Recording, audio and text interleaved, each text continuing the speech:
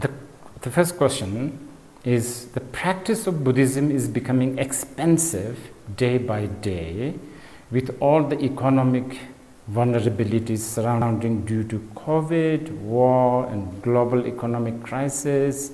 How do any individual continue to practice Buddhism? That first question, and the question 19, I don't know whether the number means anything to you, but is kind of related. So I'm also going to read out the question 19, which is, can enlightenment be simplified? People don't have time to stay in retreat to attain enlightenment. Can we attain enlightenment through work, or do we attain enlightenment in very short period? What's the shortest to enlightenment? Okay. Now,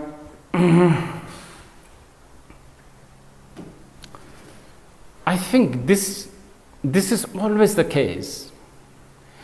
For so-called Buddhism, I need to tell you this first. There is no such word like Buddhism or Hinduism before.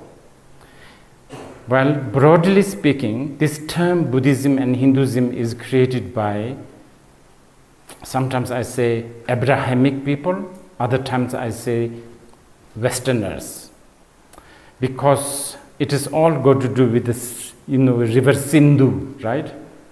So any seemingly religious that is beyond the Sindhu river, Hinduism.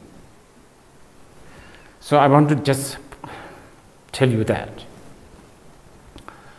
I'm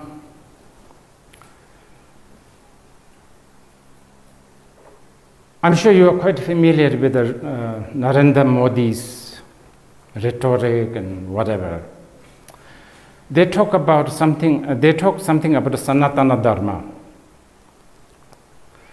Now, or sometimes they call it the dharmic view. You can say broadly that, we even use the word dharma. Dharma is not really a religion. But the challenge is also, you cannot really say it is not a religion entirely, because it does seem to have a religiosity aspect. It's not really a science, but it is very scientific. It's not really a philosophy, because Nagarjuna, one of the greatest commentators of Buddhism, has refuted, saying that if there is any view in Buddhism, then it is not a Buddhism or a Buddha Dharma, okay? So what I want to say is this, like in all the situation, Dharma or Buddhism always gets hijacked by culture of the hosting country. So when Buddha Dharma went from India to China to Japan to Korea, Laos, Cambodia, Bhutan, Tibet, the local culture always hijack. And it sounds a little negative, but I need to tell you this. Culture is important.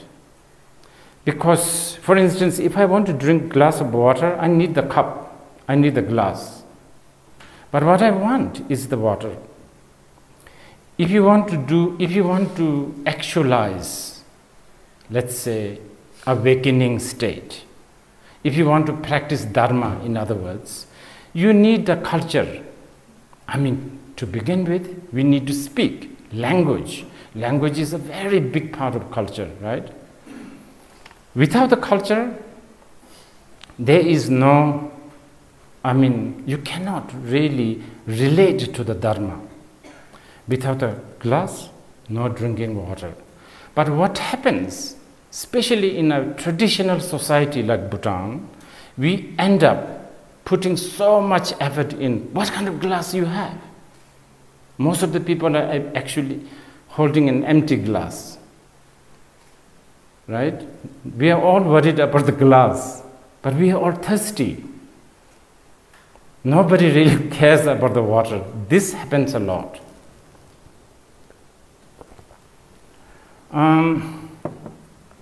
So your question seems to indicate that practice of Buddhism is becoming expensive day by day.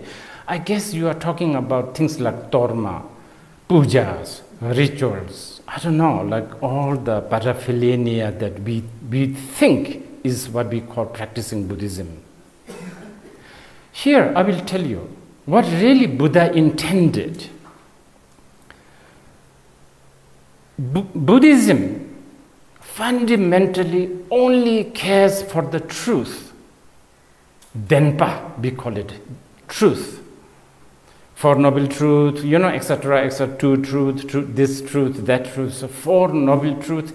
Or there are three characters, we call it three truths. That is actually probably that is the fundamental Buddhist truth. Now this is something you can actually easily practice. Here I will demonstrate.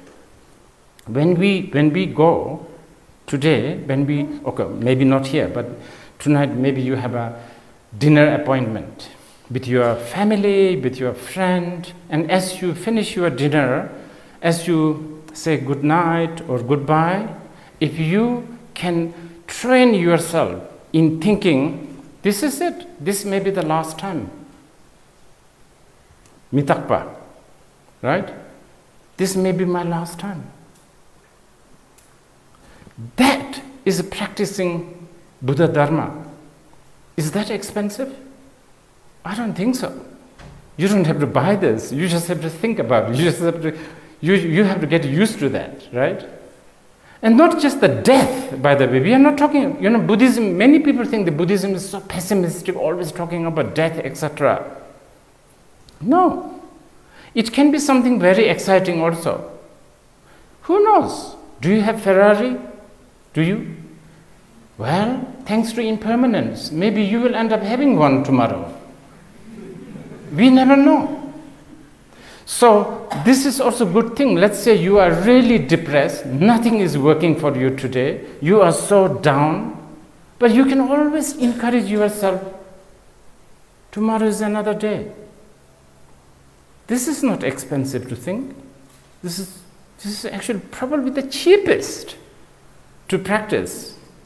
The second, this is not enough, by the way.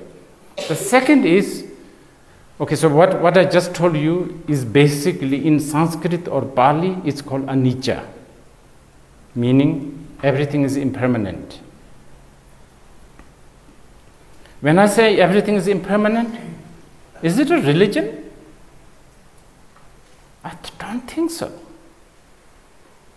Is it a philosophy? Maybe. Is it a science? Maybe.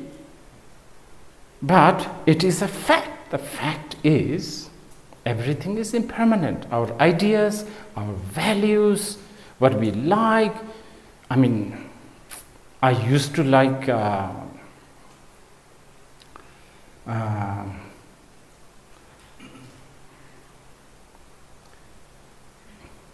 certain music. Now I can't stand this music, so on and so forth, everything, okay?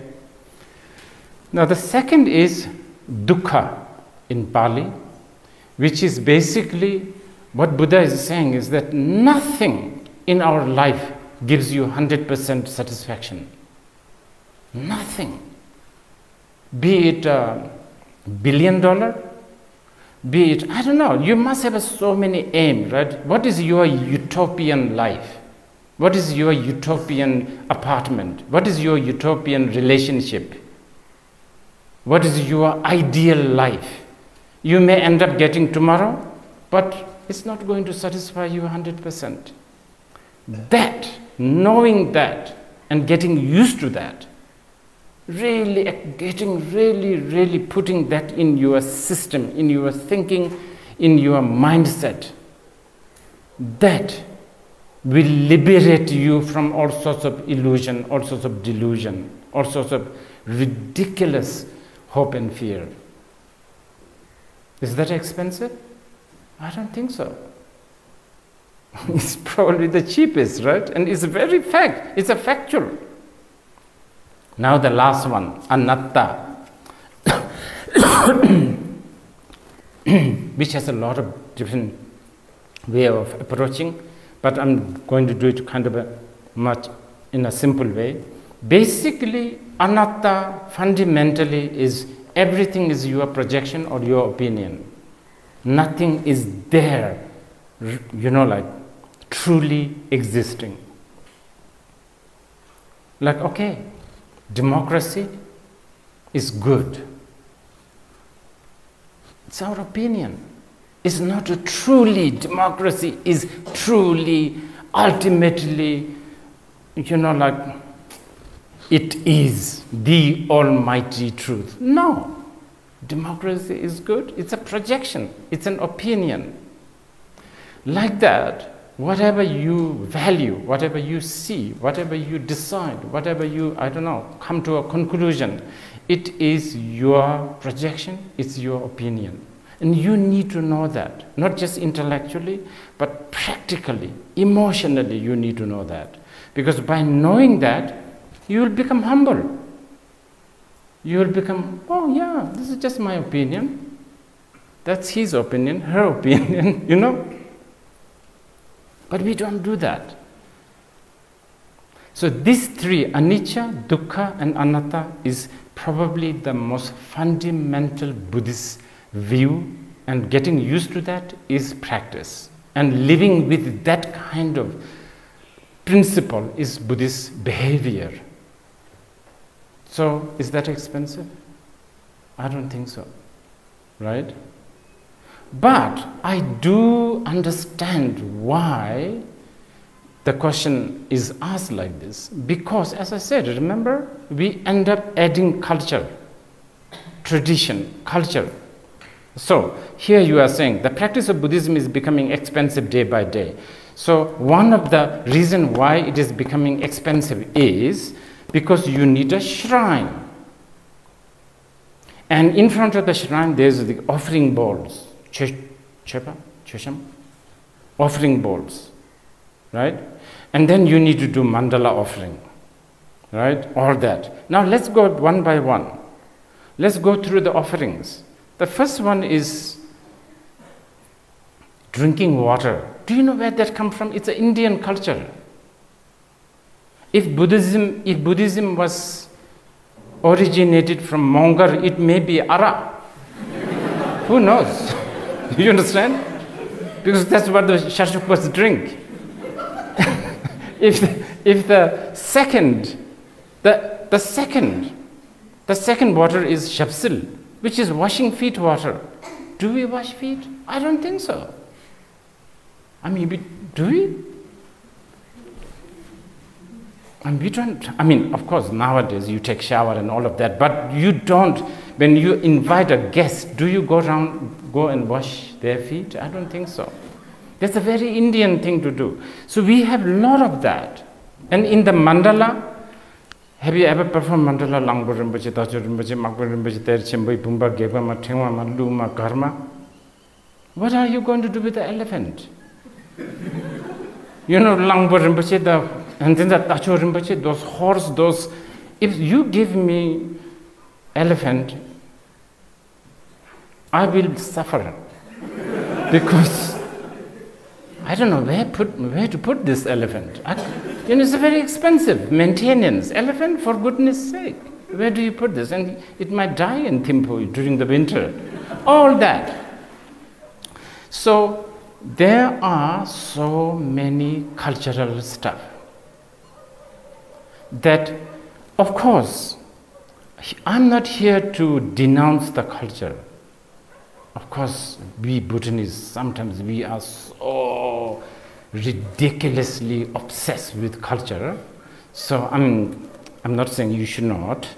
You, by all means, you can. But what I want you to think about is, water is water, glass is glass. What do you want to do? Drink water or drink glass? If you want to drink water, then it doesn't matter. Even this will do. right? Just this will do. Drink like that.